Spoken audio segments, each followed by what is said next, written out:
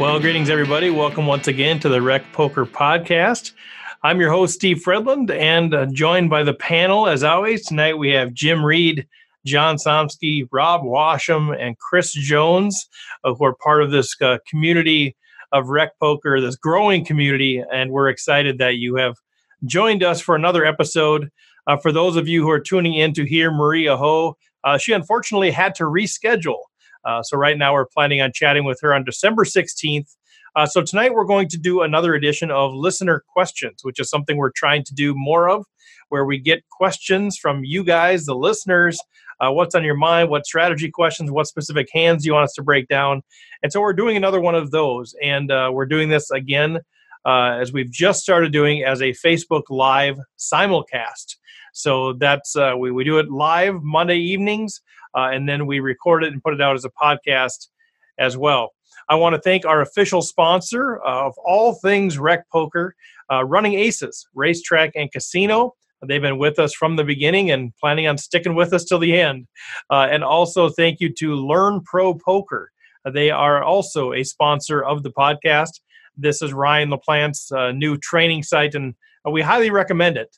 And we have an affiliate relationship with them. So if you want to check out Learn Pro Poker and support Rec Poker, you can go to rec.poker and you can go to our affiliate area and you can click on Learn Pro Poker and you can sign up there. That'll help us out. It'll give you great content.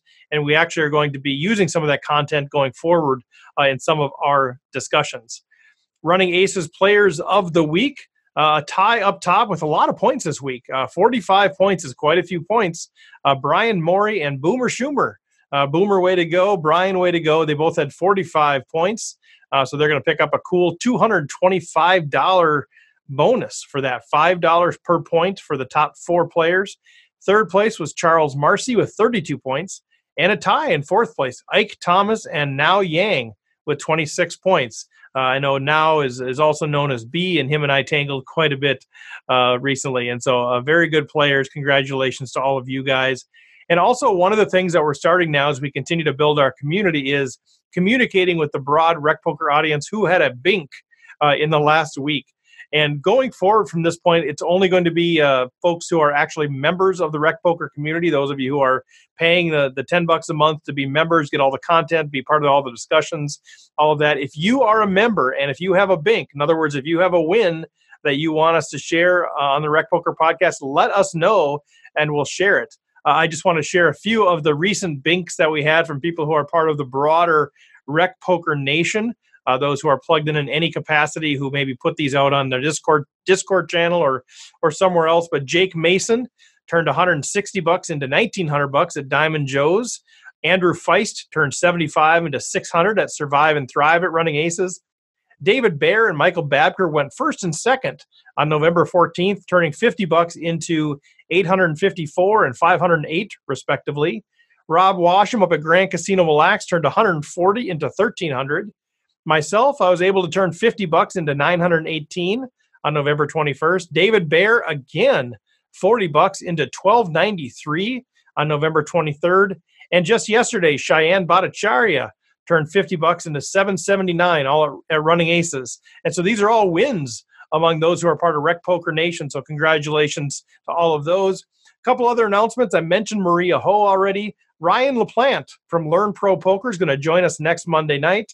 Next Wednesday night, December 4th at 6:30 p.m. Central, we're going to have our next hand history discussion led by Chris Jones. These are fantastic discussions that all of our members are welcome to join, and they'll also get a recording of these hand histories. We learned so much through those conversations. And then also next Wednesday, December 4th, the first Wednesday of the month, is our Poker Stars home game. This will be our fourth one, and we're looking to crown another new champion. John Somsky won it last month, and we'll see if he can repeat. That starts at 8 o'clock p.m. Go to rec.poker, click on the home game. All the instructions are there. If you've never been on Poker Stars, get out there because you need to get some points. So you need to kind of log in a couple times to get enough points to play that tournament. It's free of charge, but you need these play points in order to play. The NFL Survivor pool is down to 5 people, and all 5 of them advanced this week. And then just a final reminder, go to Rec.Poker and connect with us however you see fit. We have a free Discord channel where you can chat and talk about hands, and we can rail each other, encourage each other. We have the membership area. You've got the email list, Twitter, Facebook, all kinds of ways that you can connect.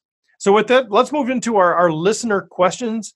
The first one comes from David Baer, the guy who just won two tournaments recently, and he had a question that he posted in Discord. And again, that's a free content area that you can be a part of for free and be part of these conversations and learn quite a bit through these conversations and ask questions. But David had a spot. He was in a $50 weekly tournament at Running Aces. And there are 10 minutes left until the first break, and that's when the rebuy deadline occurs. So you could rebuy up until that first break. There's still 10 minutes left. He was in the big blind. He had 25 big blinds or 10,000 chips, which is the starting stack because the blinds are at 400. So he had 25 big blinds, and he had ace-king suited, so a monster hand, but a ton of action in front of him. So under the gun was an unknown young kid who was new to the table, and he went all in for 10 big blinds. So David had 10,000 chips. This kid went all in for about 4,000 chips. Then in the low jack, sort of a late middle position, an older gentleman who David had played with before, who's fairly tight, a passive player generally, re-raises all in for his 30 big blinds. So he about 12,000 chips he ships in for. And then even more action on the button. A relatively loose player also goes all in for a little bit less, 25 big blinds. And so David's asking, I wake up with ace-king suited, but there's 3 all-ins in front of me from under the gun, low jack, and button. What is my play? And before we open it up to the panel, here's a few comments from Discord. This was David's, what he did in his thinking. David said, I chose to fold, which felt really tight, but I think the low jacks range is heavily skewed toward high pocket pairs, pocket jacks and higher. And the other two are probably sharing some of my outs.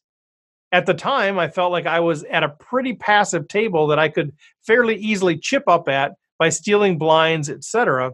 So I decided to take the lower variance line since I felt like I had a decent skill edge at this table. Although I think everyone, myself included, has an exaggerated view of their own skill. And I love how he said that. A few other comments from Discord. One person said, I don't mind this fold at all. With a number of players already committed, not only are you sharing outs, but your hand equity goes down as well. I would wait for a better spot. Somebody else said, easy fold. In a bigger tourney, I might call it off.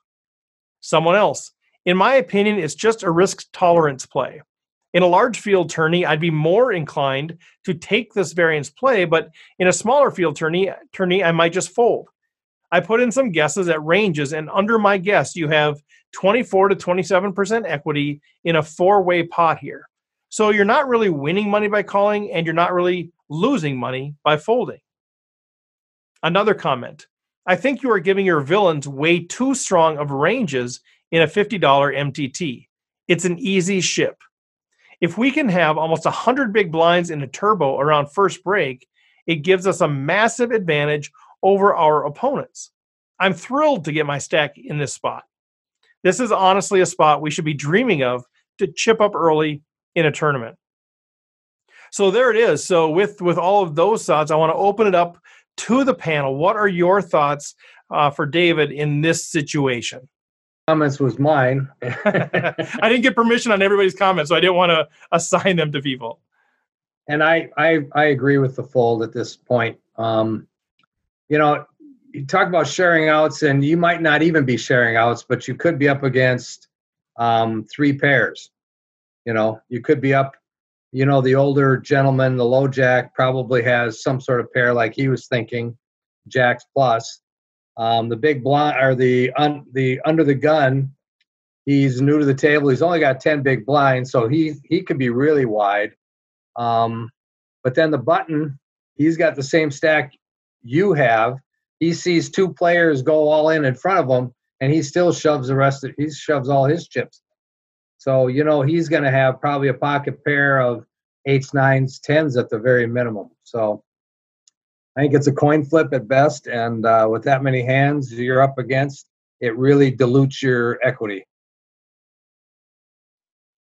Yeah, I also think the guy that has the widest range here is the under the gun shover with 10 big blinds. And you're only up against him for your first 10 big blinds, and the rest of your stack, which is more than that of your chips, are up against these tighter ranges that I think you're just not doing well enough ahead. It feels like a very nitty fold, but especially if you feel like you've got a chance to pick up some better spots later in the tournament, I think it's just one of those where it's a fold to me. Yeah, in my mind, I'm probably leaning towards a fold as well, but just to play a little bit of devil's advocate, the $50 tournaments do have a really fast blind structure. You're already down to 25 bigs, and after the break, you're going to probably be at 20, depending upon where you're, how the blinds are moving up.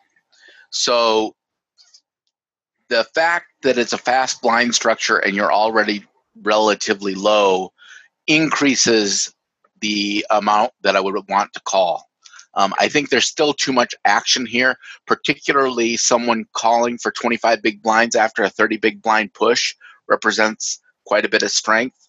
This is a $50 tournament, so it could be a jackpot play, but I could easily see someone else having an ace king or at least your ace outs being greatly diminished. So I don't mind the fold at all. If you really want to try to win it and you're still in the rebuy period and you really feel like gambling, fine, go ahead and call. I don't totally hate it, but I think the better EV play is to fold.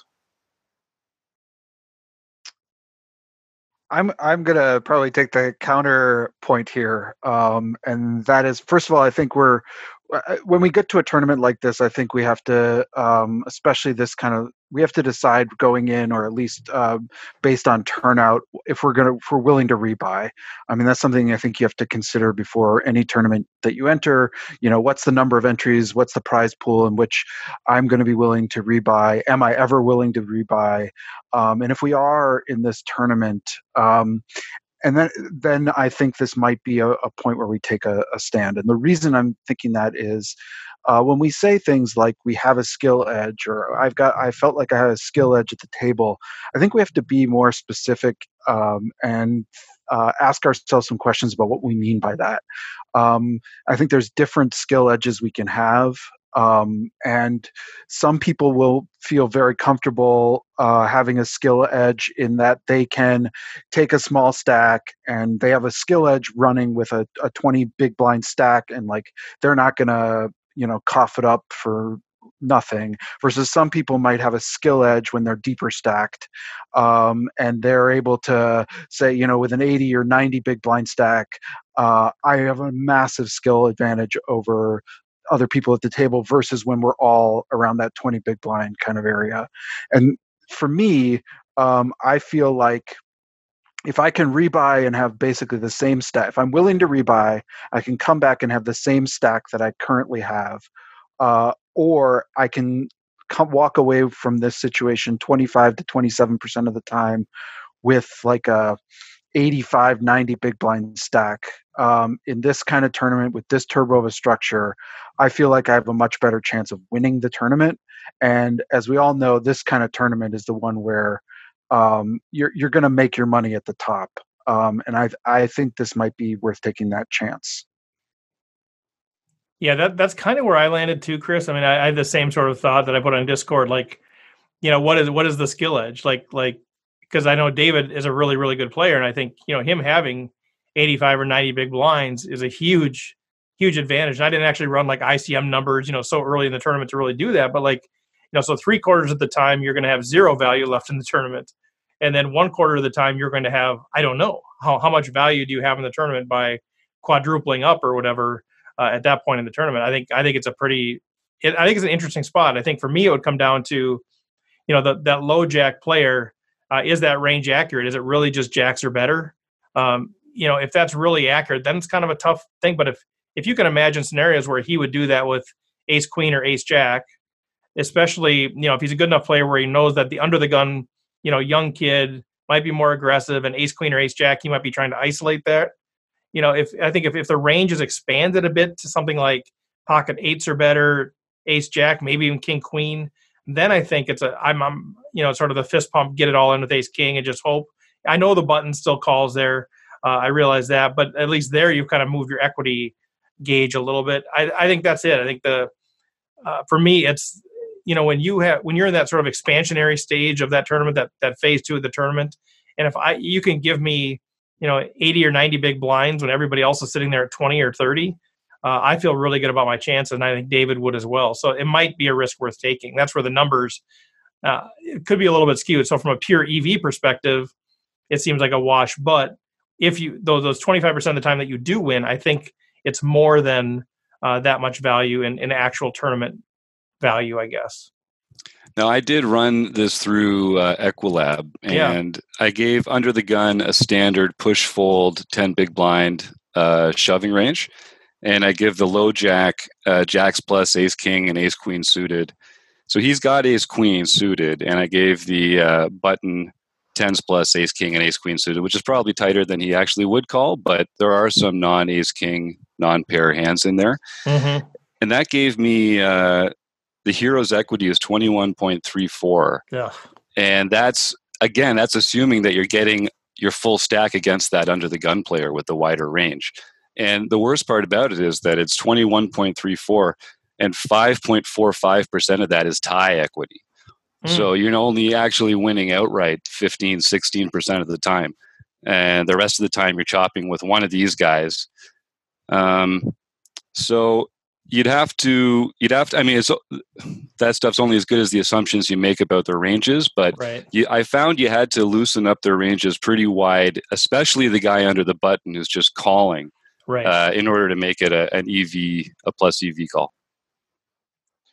Well, I think at this point of the tournament, just another point is we're early enough on that the ICM implications should be negligible. Yeah. So you're really just the Equilab calculations that Jim made, or whatever Equilab calculation you come up with based upon your assumptions, are what you need to go with, because it's really just chip EV at this point. Yeah, I agree with that. The fact that the pure, EV is just a chip EV. I think for me, it's that where it moves in the direction is maybe what Chris is getting at too, is the skill edge of playing with a big stack. So, the opportunity to chip up even more, as people are starting to shove in on the, before the rebuy or after the rebuy, when people have 10 big blinds, the opportunity to sort of, take that stack and turn it into something more. It doesn't really factor into an ICM calculation, but I feel like it's a factor if you feel like you're good at playing a big stack in those tournaments. And I should say, when I did widen the ranges in Equilab and gave the low jack and the button more like a 10 to 12% range there, we actually improved to about 27% equity with only 3% tie equities. So that would make it, again, depending on how you crunch the numbers on the stack sizes, that would make it much closer to at least neutral or slightly positive EV call. Is it easy in that tool? I'm kind of ignorant with that tool to like easily take out one player at a time. Like, I think this would be a good learning thing for me, but also for all of us to be like, what if that button wasn't in there? What if that person wasn't in there at all? What does our equity look like? What if it was just the Under the Gun player? Can you kind of like remove them one at a time and give us an idea of how the equity changes as more people are getting into the pot? You can. It's actually really easy to do it in the tool menu, and you can also set up the ranges that you think are in play and the amount of equity you'd need to call, and then have it calculate a calling range, and it'll tell you what hands are in that range. So I did run that for this.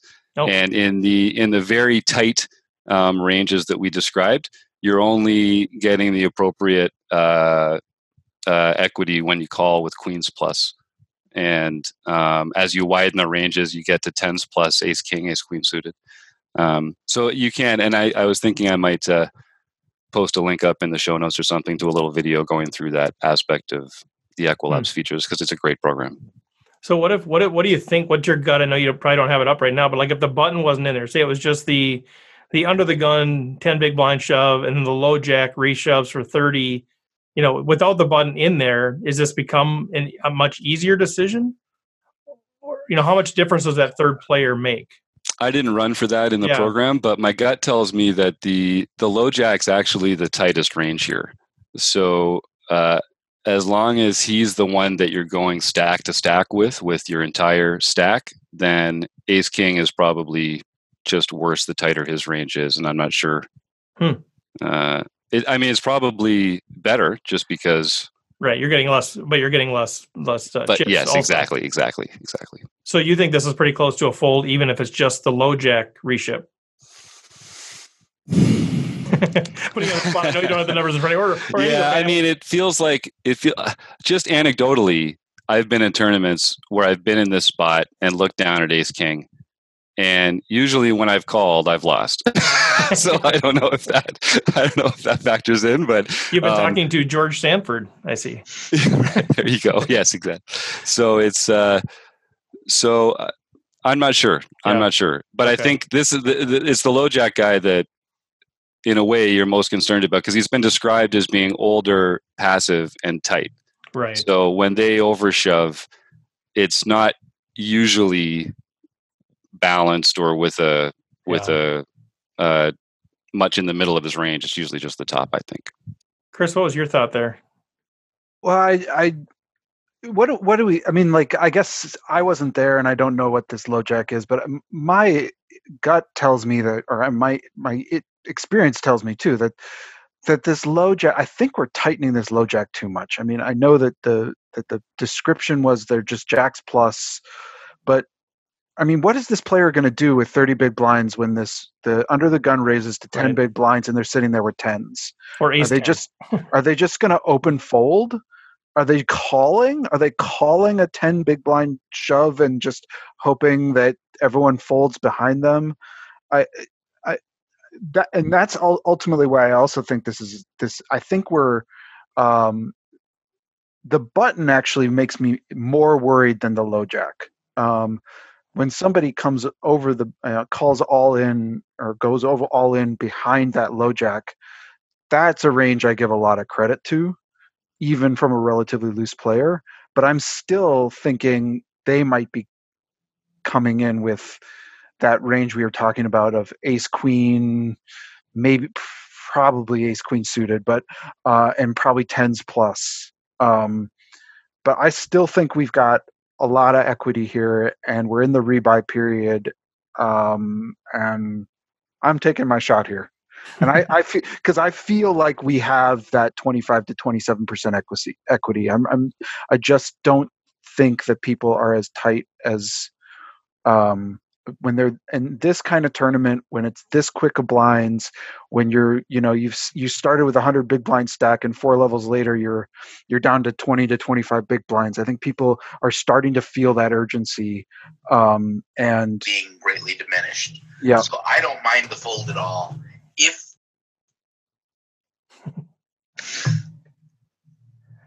John, did you have something else there? Yeah, I was just going to say I agreed with Chris's calculation. When someone shoves over a shover, it's often to isolate. And I often see that represents a weaker hand. Like someone with aces may not shove there and hoping to get some more, because the most they can win then is 10 big blinds. Right. Whereas someone with aces might try to get a few more big blinds from someone else. So do either a smaller raise to try to entice a call and just one call. I mean, you don't want a cascade of callers. Or if he's in relatively late position, which he is in the low jack, go ahead and call and hope that one other person comes in so you can get a little bit more equity post flop. And I agree with Chris also that the button, someone cold calling a second all in just screams strength. Now that is, you have to take into account that it is a relatively loose player, and you have to take into account that it's a $50 tournament, which means you can have very erratic play compared to the higher level tournaments. But I still tend to agree with Chris's analysis.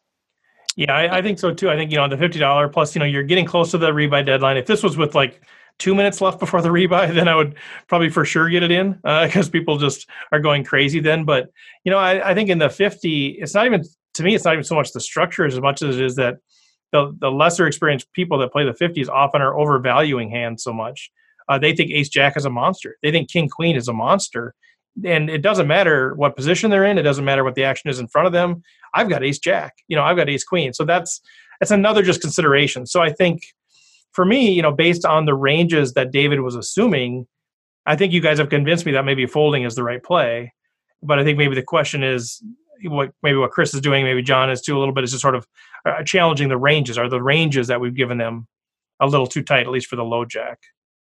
Jim? Certainly the rebuy factor does change things. And not only because you don't have to drive home and come back next week to play, but because everyone else is also going to be shoving light. And so that really does change the ranges. And if you, the other thing that he mentions that he doesn't know the unknown young kid under the gun, but the low jack might know him. And if he thinks that he's the kind of guy that shoves a short stack light, then that makes his shove much weaker. And that makes everybody's range wider. And it makes it, I think in that case, a clear call. I haven't played this tournament, but if there's rebuys through the first break, I can see that being a reason to get it in with ace king, even in these circumstances. Yeah, Rob. Yeah, I think John made some excellent points. I was gonna mention also. Under the gun shifts for 10 big blinds. The low jack, he could have a lot wider range and be isolating. That's why he goes all in, right? I mean, how often have you done that yourself?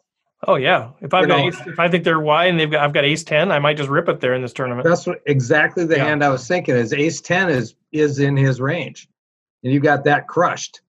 The button is the guy we have to worry about. But then what Jim just said, the rebuy period is coming up.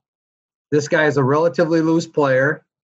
He's got 25. He's got the same stack. He could go get it all in and gamble it up a little bit. And if he doesn't hit, he can go and rebuy and have the same stack he has right now. So that could widen his range, and all of a sudden now we have a call.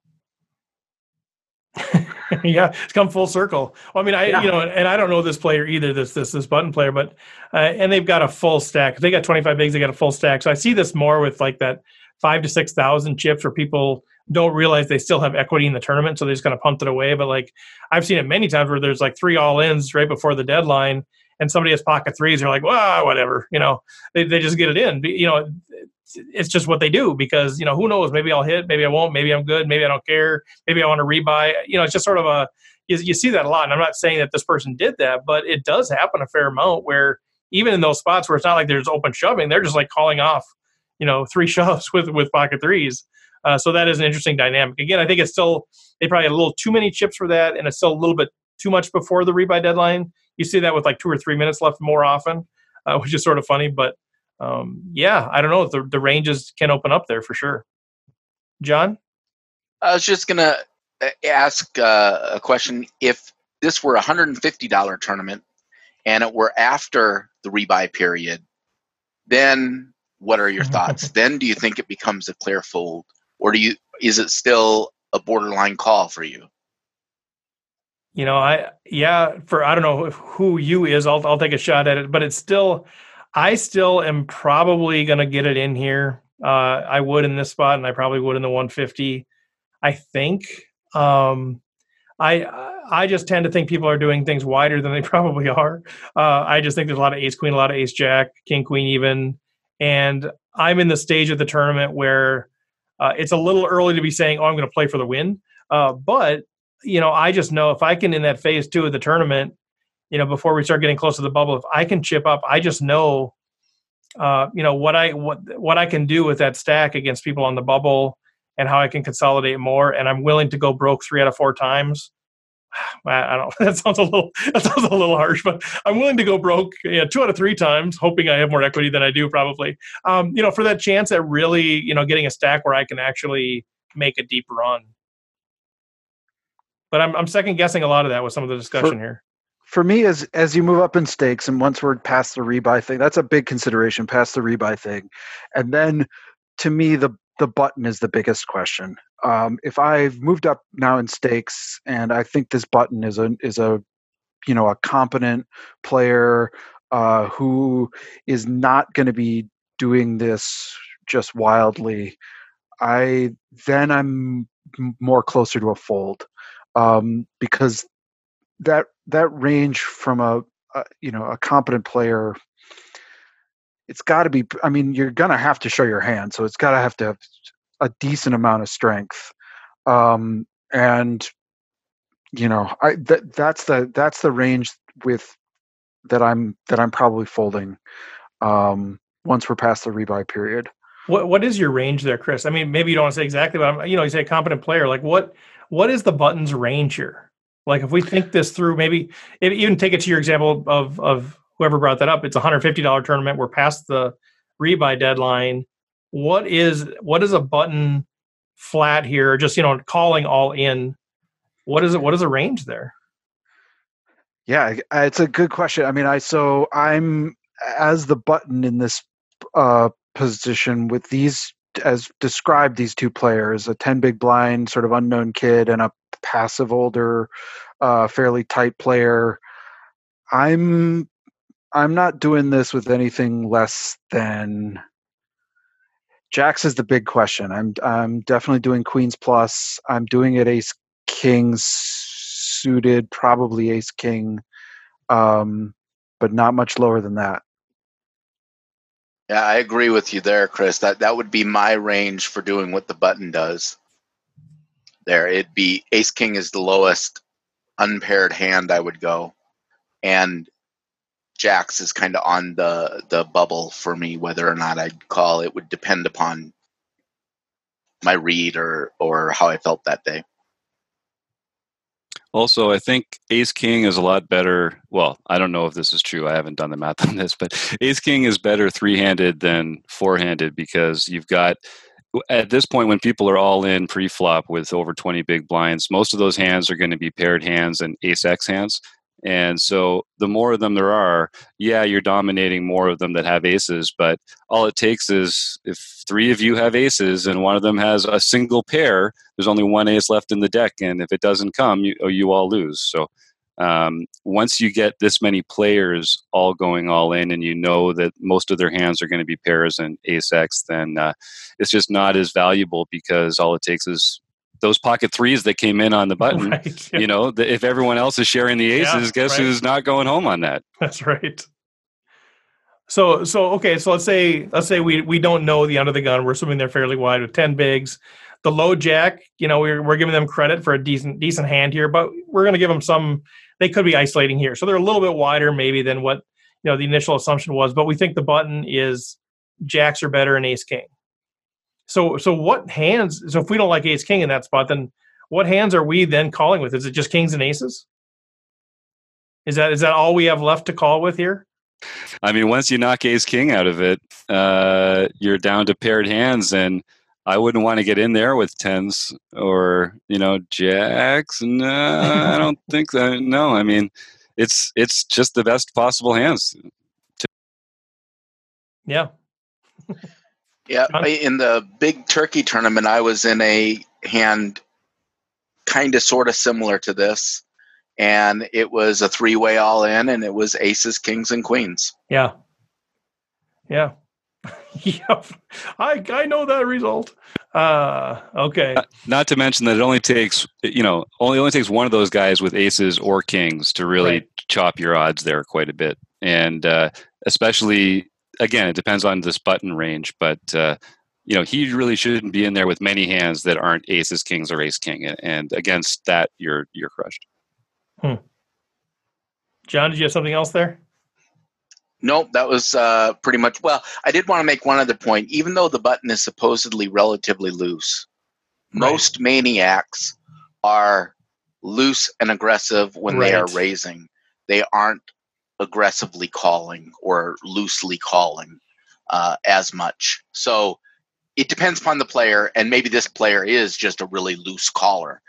But most loose players are not necessarily all that loose in just calling, especially in a multi-way pot. Yeah, that's a great point, because the maniacs are trying to get you to fold. I mean, that's what maniacs love, and so they want fold equity, and you have none here. So this is a real strong play.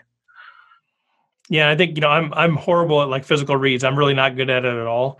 But once in a while in these $50 tournaments, what the button player will do here is go like, whatever, it's a rebuy, and they'll put their chips in. Then I feel a little better about my ace king. But yeah, if it's, you know what I mean, like sometimes they just tell you what they have. Then I feel a little bit better. But yeah, if it's a person who's, I think that's a really good point. Loose doesn't mean that they're calling everything off. Usually, what that means is they're trying to be aggressive with their marginal hands.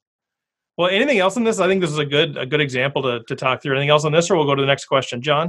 I was just going to say, with all of the discussion and that we've had on both sides, I think what it comes down to then is it's a fairly close decision. So depending upon your comfort level and your read of the players, you could probably go either way in this exact situation. Yeah, and some kind of like Chris said too. If you kind of come in with a idea of am I going to rebuy or not, kind of how am I going to approach this tournament in general. Jim, did you have something there? I was just going to say that when in doubt, if it's a question of a call this close, go with your read. And if you get the sense that the guy that's supposed to have the tightest range is actually just in there to gamble, then I would follow that. You're there, David. You're there in the seat. You know these players better than, maybe not better than these guys on the panel here. But if you've got a read, use it as a tiebreaker in these very close places. All right, good stuff. Well, David, thank you for sending that question in. I don't know if this might have been the tournament he actually won. I'm not sure. So he's a really good player. So thank you, David, for that. We got a few more minutes here, so we'll go through the next ones pretty quickly. This is just a question that came from FPN Colorado, that's the Free Poker Network. I think they're starting out some new leagues out there in Colorado. And the question that came was just generally, they were really just looking for just general thought process on how do you know when your second pair hands are good? Like just kind of, and I know this is a broad sweeping question, but just struggling with that. And one of the examples, and I think this wasn't an actual hand, it's just something he made up to give us a flavor. But this situation here where you're, under the gun +1, you have pocket jacks, you open, it folds to the small blind who calls and the big blind calls. So you got pocket jacks, you're in position, both blinds call. Flop comes king 9-3 rainbow. You have pocket jacks, you have second pair at that spot. Check to you, you bet a third of the pot. Both blinds call. The turn is a 10. Check to you. You bet 3/4 pot. Small blind calls, big blind folds. River is a 7. And they lead out. I guess it would be the small blind leads out half pot. So this is just one example, but you can either talk about this specific example or just this general idea of, having these marginal hands. And I did comment out there. I know you guys are involved in the Andrew Brokus book a little bit about playing optimal poker and betting more of a polarized range rather than your kind of your middling hands. But I'll just open it up and see who has a comment either on that hand or this general idea of having sort of middle strength hands. First one to unmute gets it. Chris. So the two things I think about in this particular situation, but in kind of all of these situations, is do we know anything about these players? Some players will call very widely and speculatively from the small blind with suited connectors and all their pocket pairs and all those kinds of things, which gives us a much wider range here versus some players who will raise a lot of hands from the small blind or fold and won't call much from the small blind. So when we have a small blind calling here, it's helpful to know sort of what situation we're in.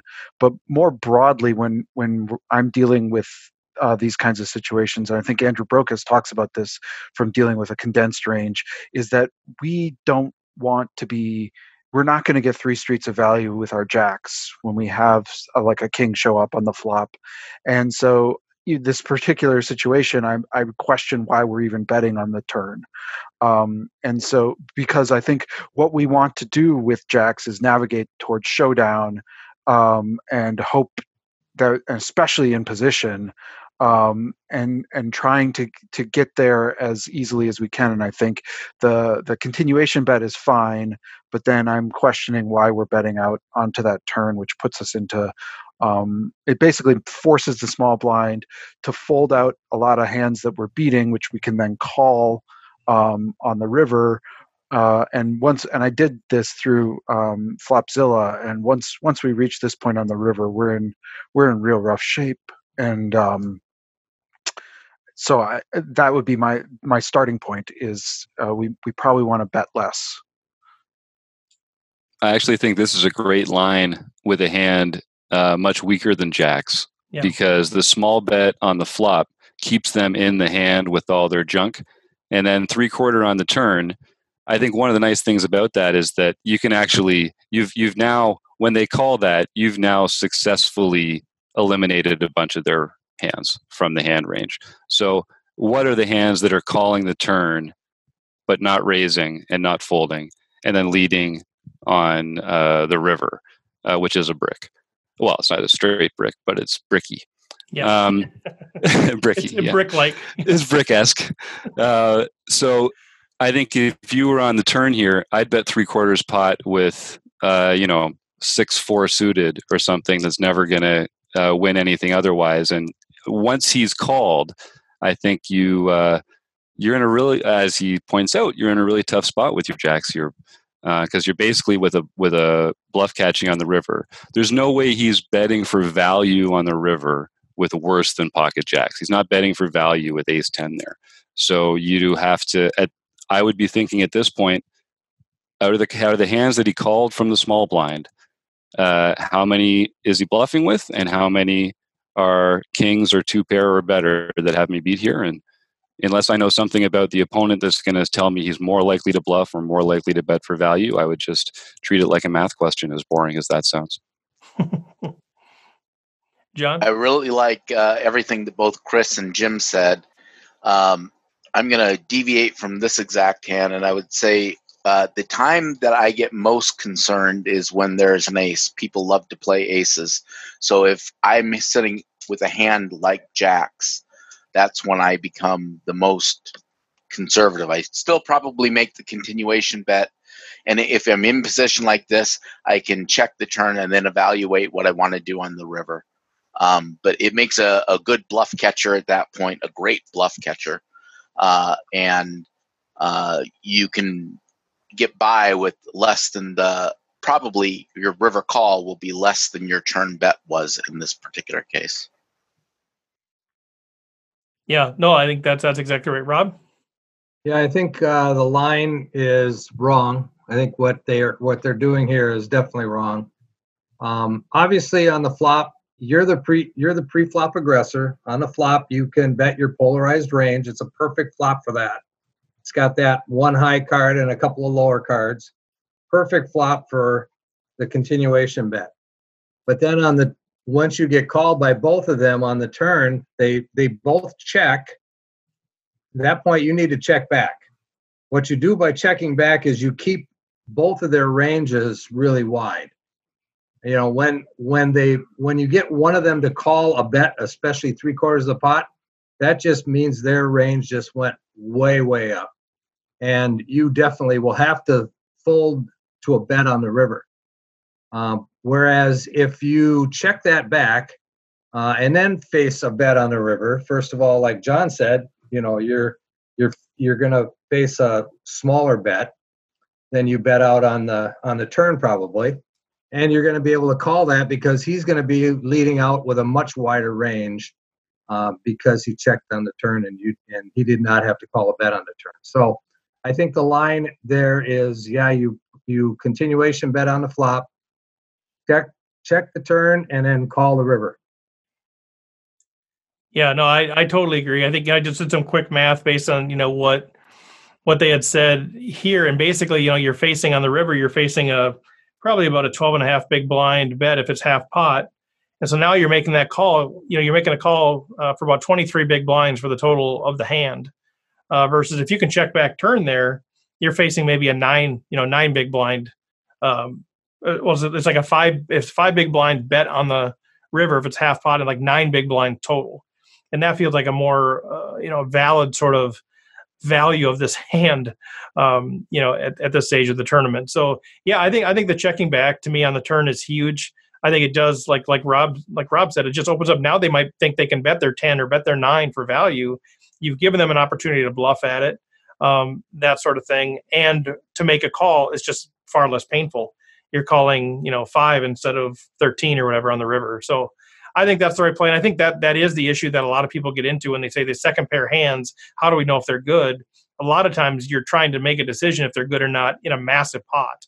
And I think if you can practice a little pot control, and you guys kind of alluded to it already, but when you have one of those medium strength hands, like you're betting jacks here, you're only called by better and only worse hands are folding. I mean, that's the exact opposite of what you want. If you're betting, I mean, the question is, why are you betting on the turn? Why, whenever you bet, you should be asking yourself, what am I trying to accomplish here?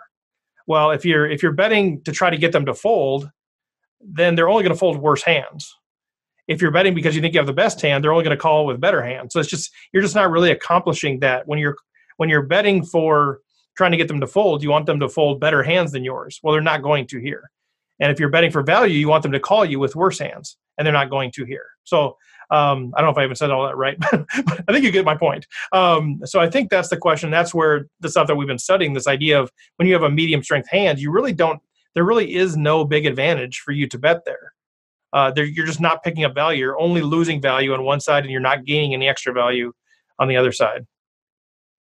Another way of looking at what you said, Steve, would be on the turn, you're really turning your jacks into a bluff. And it's really, like Jim said, six deuce suited, you're getting almost the same value as you are betting your jacks there. It's too good of a hand to turn into a bluff there, in my opinion. Yep. Well said. And just to go back to like the kind of the overall is the thought process in determining when your second pair hands are actually good is sort of, I might even recommend trying to change the thinking there a little. And really what we're trying to do is the thought process for navigating our second pair hands, in these types of situations. We're never going to actually know they're good. All we can know is what our second pair hands are compared to what our opponent's range might be. And it might be right in the middle of there, and that means that what we need to do is pull back a little and try to navigate towards getting to as cheaply as we can to a showdown, because we still have a pretty strong hand and we can beat a lot of bluffs. It's possible our opponent off of that, in this example hand or other hands sort of like it, there's a lot of people who are going to stick around with a 9, stick around with a 10. They're going to stick around with some of their gut shots and those kinds of things. So there's a lot of hands which we're going to be ahead of that we can get to that river. And if they then lead out with that, we can call. And yeah, sometimes we win, sometimes we lose, but we haven't lost as much as if we're trying to bet to see where we're at and figure out if we're actually good and all those kinds of things, which I think are not the best way to be thinking about hands like this. Good. Any other thoughts on that? I know it's a big topic, but any other thoughts for FPN Colorado, Jim? I guess if we're just talking about factors to consider in moments like this, I would consider what does the villain think of my image right now? Where do they think I am in my hand range? Like, is my actual hand in the top of my range or in the bottom of my range? I would be thinking about what kind of hands would they want me to fold on a board like this? Are there some really obvious candidates? If there aren't, that kind of weighs them towards value a bit. And probably most importantly would be, and Chris, I love that you started talking about starting to think about this in ranges, is of the hands that he calls out of the small blind, what are my cards blocking to make less likely? If I want to think about if my hand is good as a bluff catcher, if it's blocking any nuts or premium hands, then I'd rather call with a less valuable hand that blocks their value bets than with a medium strength hand that doesn't get in their way at all. So those would be other things that I would think about. Good stuff. All right, guys, let's go on to the next one. Good stuff. FPN Colorado, let us know if we missed anything that you wanted to address. All right, so this is just an interesting one that we all deal with. Some of you guys know Jefferson, really, really good dude. But he says, all right, just curious, and we've talked about this a little bit. We've had some psychology experts on and stuff, but he just says, just curious how other players handle adversity. Specifically, when you grind a tournament, you're playing really well, and then blammo, you run your pocket queens into pocket kings, and you bust a few people from the bubble. Obviously, we all know what that is. He says, you played great. You did nothing wrong, but you still deal with a teeth-gnashing cold deck. Teeth-gnashing cold deck. I can get over it relatively quick, but I still get emotional. How do others deal? Anybody want to tackle that one? I mean, it never feels any better. You can develop strategies for how you're going to handle it internally, and I think the strategies that are going to help you with that are going to help you with a lot of other things in your life too. This is just one of those perspective questions where it's you're not entitled to win the tournament. You're not entitled to win when you have aces. When you've played a million hands and you've seen aces lose so many times, it really helps. It just helps that you have to just sort of accept this was the time when I was supposed to leave this tournament, and I'm going to take a lesson from this. Maybe I could have avoided running queens into kings. Like you say, you did nothing wrong, but I would say, look, take this as an opportunity to look a little closer, and maybe if you can find in the future that same spot and you feel like you took some lesson from this, then that'll make it feel a little better next time. John? I was just going to say the hand that I was talking about earlier, the aces, kings, and queens. Now I'm going to turn it into a bad beat. And I was the one with the aces, and of course the queens ended up winning that hand. And, I was really hoping to do well. I only had time to play once. It's on the larger side of buy-ins for what I play. So it was a painful tournament for me, and I've been having a bad run lately. So that makes it more painful as well. And the way to get over it is just to remind yourself, even with aces, you're supposed to lose some of the time. And also try to notice the times when the shoe's on the other foot, the times when you have the queens and beat the aces, and make a mental note of that. That really helps me out, because then it says, what comes around goes around. And eventually you'll be on the other side of it. Eventually your aces will hold up. And keep in mind that even for the best possible players, it takes a long time to realize your true equity. There's a lot of variance in poker. And particularly when you're playing live poker, you're not seeing that many hands. I personally, on a good month, I'll get like 4 tournaments in. And in the grand scheme of things, that's nothing. So, you just have to keep that in mind and come back to asking the question if you're really playing good poker, because because variance is so high, it's really easy to fool yourself either way, to convince yourself that it's a good play when it's not, or it's a bad play when it is, because the cards don't always, or the results don't always reflect the quality of the decision. Yeah, one thing, I mean, the obviously these things just happen and you've got to kind of roll with them. But one thing that has helped me in terms of dealing with, situations that went wrong is not necessarily when you have kings or queens and you run into the kings, or you have kings and person with queens spikes a queen, right? There isn't much you can do. Those are just going to play themselves. But the one thing about this statement, and I don't mean to call into question the questioner, but the thing that actually helps me deal with it is thinking about how I played the entire tournament. And I have never walked away from a tournament without feeling like there's a hand I could have learned something from. There's not a situation that I would have liked to have played a little differently.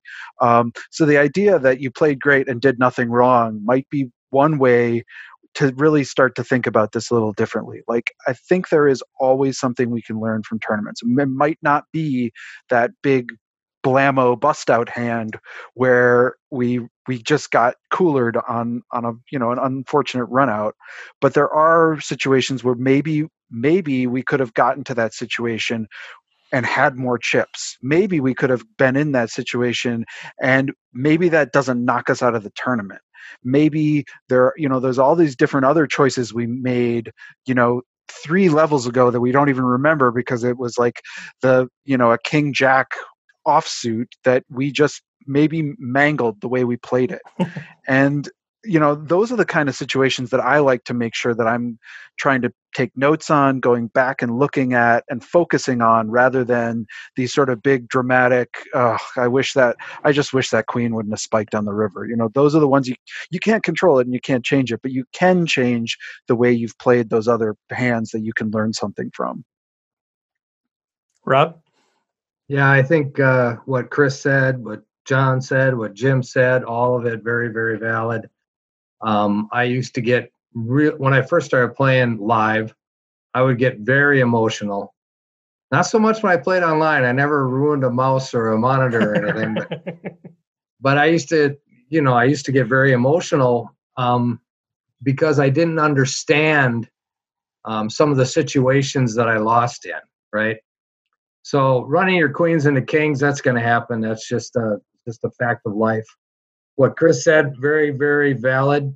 I try to remember those times where I ran my queens into kings and spiked the queen, because that happened to get me to, I don't think I've ever won a tournament or come in the money in a tournament without having opposite variance, if you know what I mean. Having good variance coming my way to keep me in the tournament to get to that point. So you have to remember those types of things. And then another thing I've done in the last about 10 years is I started meditating. Read Tommy Angelo. He's the premier meditation guy. But it really gives you more perspective. It allows you to keep your emotions in check, because there's times even during a tournament where you'll run into a bad beat, but you're still there. And you have to continue to play your best game. And if you get emotional about losing all those chips on that bad play that someone else made, it's just as bad as running your queens into kings and leaving the tournament. So meditation, keeping your cool, knowing that, especially in a situation where you run your queens into kings, that just plays itself. It's not that you did something wrong. It's just that happens. Man, I can just reiterate everything you guys said is just so good. I think John was reading my mail. I mean, that's basically exactly how I replied, exactly kind of what you said. I'm supposed to lose some of these things. I'm a math guy, so I'm too logical by nature for my own good. Just ask my family. Like they want to talk to me about something, and I'll just kind of go into the logic phase and like, no, I just want to emote. I just want to tell you, and so I'm kind of logical to a fault a little bit. Like I picture those spots. I just see a normal distribution, and I know I'm okay. 2 sigma event. Let's move on with our day. So to me, that's a little bit easier. So some of this is just personality driven, but I do agree with what you guys said as far as remember those good times. I know that it's actually they've done psychological studies on this, that good things that happen to us are like Teflon. We just forget them, and bad things that happen to us are like Velcro. They just stick. And so one of the things that I've learned in life, which I try to apply to the poker table, is when you get that positive variance that Rob is talking about, take 7 seconds and just let it soak in. Like actually enjoy it. Like think to yourself, I got my ace queen in against ace king and I spiked a queen. Like let that sink in. You can remember it later, but it also just, you'll start to feel less bad about yourself, because I think most people feel like they are unluckier than most. Like I talk to so many players that I swear they think they should win every tournament. If it wasn't for bad luck, they would win every tournament. And I think they honestly believe that. And maybe, I guess it's true. I don't know. Maybe they're just amazing. But I think we just all naturally think we're more unlucky than everybody else. And so when those positive variance things hit, I really do think just let that soak in, whether that's through meditation or whatever, or just in that moment, soak it up, man. Just soak it up. And hopefully that'll carry you through. But I mean, we're all talking about how do you justify, how do you move through those things. I mean, Chris's comment is so good. Like usually when my bust out hand, I'm like, crap, I ran 10s into ace queen, whatever. He shouldn't have woke up with ace queen there in the big blind. But the reality is I got myself down to 9 big blinds somehow. And I did that in a way that I could have avoided, and I wouldn't have had to shove my pocket 10s. I think there is at least, not always, but at least a chance to look back and say, okay, what got me to that place where I was now susceptible to negative variance? So I think this is a great conversation, great questions, great comments. Jim? I think the best thing that's been said on this, Chris, you're supposed to lose with aces. You are supposed to lose with aces a certain percentage of the time. When you get in queens versus kings, you're supposed to hit a queen every once in a while. Every once in a while, like that's what makes poker great. And seeing both sides of it, knowing that it happens to you as often as it happens to everybody else, if you play enough hands, then that has really helped me a lot. Practically speaking, I would say literally just stand up from the table. Don't say anything in the heat of the moment. Go for a short walk around. If you're at home playing online, just step away from the computers, go walk around the block, take several deep breaths, and just think about, what really is important. You're in a position to be playing poker. You've already won the life free roll. The life lottery. Yeah, so, for sure. That just kind of helps. But yeah, take some deep breaths, take a short walk, and move on to the next tournament. Yeah, I've said that if you're winning more than 4 out of 5 times when you get your aces in against kings, you're running really well. Right? You're supposed to lose 1 out of 5. John? I was just going to mention, you mentioned everyone thinks that they're the most unlucky player in the world, and that's only true for one of our listeners. Everyone else is wrong. So chances are it's not you. Love it. Jefferson, maybe it is Jefferson. I mean, we don't know. It could be Jefferson if it's one of those people. That's fine. That's a great point. Yeah. All right, guys, let's move on to the next. Let's see what we had here. Oh, that was all we had. I don't know if anything can pop up on Facebook or anything else that you guys want to add. And you guys have anything else that you've seen pop up there at all? Just on the last one, we had a comment. Yes, I always get that you're just as. I always get that you're just a lucky player. Never, you played that very well. Especially being a woman playing with mostly men. So what do you take from that? I think people just blame a lot of stuff on luck. Yeah. Unless they win the tournament? Well, yeah, then it's all skill. Right. Every time you lose, it's bad luck. Every time you win, it's great skill. No, we're saying this sort of tongue in cheek, but I mean, I'm sure you guys have heard it. I mean, just with the podcast, I mean, it's I hear that a lot, and people are sometimes saying it directly, sometimes they're saying it indirectly, but that is the implication, is that if they win a tournament, they are a really, really good player, and if they lose a tournament, they were really, really unlucky. Now, maybe that could be true to some extent, but it's funny how it doesn't work both ways a lot of times. Chris? Yeah, I know. And I mean, I guess that gets to a broader sense of when you are running this bad, just deal with it on your own, and don't abuse the player who beat you. Don't abuse the dealer. Just be an adult and be a mature person, because like we all have bad situations that come up, and and actually, to be honest, when the coin is flipped and somebody is sort of like saying, "Oh, you donkey, you should have," and I'm sitting there stacking their chips. It actually kind of makes me feel pretty good, because I'm like but for the most part, I really feel like people just need to just take their beats with class and dignity. Nice. That's well said. And I do think there's, personality does play a role. Some of us, I think, are more predisposed to being able to handle that in one way, and some people are more emotional. So there's part of that. But I agree. Like, I just wonder what happens in like real life when, somebody cuts in front of them on the highway. Are these the same people that are ready to pull out their shotgun? I mean, I'm being somewhat serious. Like, what happens in real life when, if there's a medical diagnosis, or they get laid off. I mean, all these things are horrible things that happen in life. That's why I think poker is sort of a petri dish for life. And I think that it does give me some insight into people and how they're probably wired in their life if they can't handle, busting a $30 tournament with dignity. But I feel bad for those people too, because if there's that much emotion inside of them, so that much rage that's associated with that, I wonder, is this the right hobby sometimes? John? Well, particularly since in tournament poker, everyone but one player in the tournament is a loser. Is eliminated. Mm-hmm. Right. You may still have won money, but you still didn't win as much as you could have, and you didn't finish in first place. And for me, that's always kind of my goal, is to get to first place. But you just have to take it all in stride. I mean, I make a point whenever I bust out to wish everyone well at the table, wish them good luck and having a good game, and mention that I enjoyed playing with them.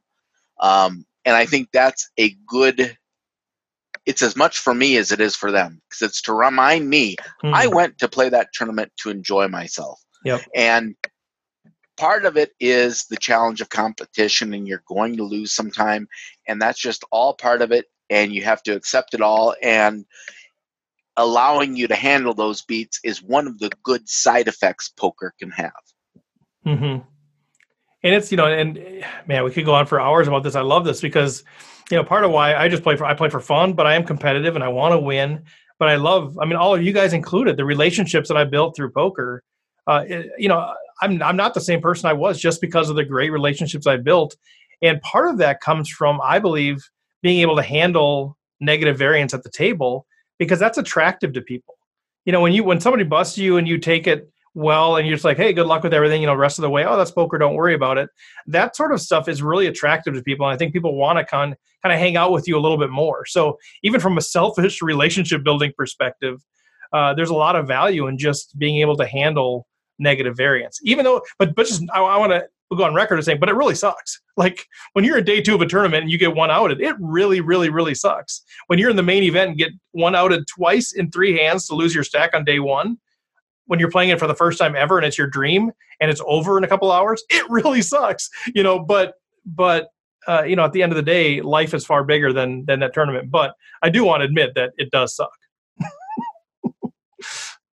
All right, go guys. Well, any other comments there, or we can wrap it up there? Everything good? All right, well, let's wrap it up there. Just a couple of reminders. Thanks to you guys, Chris, Jim, Rob, John, everybody else online watching this thing on Facebook Live, who's listening to it on the podcast. Next week, we are scheduled to have Ryan LaPlante, Learn Pro Poker, formerly from Minnesota, bracelet winner, fantastic dude. I'm super excited to actually do the interview with him and have the panel chatting with him about what's going on in his world and get some insights into his poker strategy. But make sure you go to rec.poker. We're continuing to update the site. New stuff's going out there. A lot of cool stuff. So check that out. If you want to do us a personal favor, wherever you're listening to this thing, it's iTunes, Stitcher, SoundCloud, whatever, like us, rate us, review us. Those things are huge as far as helping get the word out about what we're doing, and just let people know about this thing. We're super excited about it. We love kind of the direction we've been going, these panels, the listener questions, building community. So let people know about this thing. We think it's a great tool to grow the game. And with that, just a final reminder, a special thank you to Running Aces Racetrack and Casino. They are our official sponsor of all things Rec Poker, and Learn Pro Poker, who is a sponsor of the podcast. So thanks to you guys. And with that, we will sign out, and we'll catch you next week. Take care, everybody.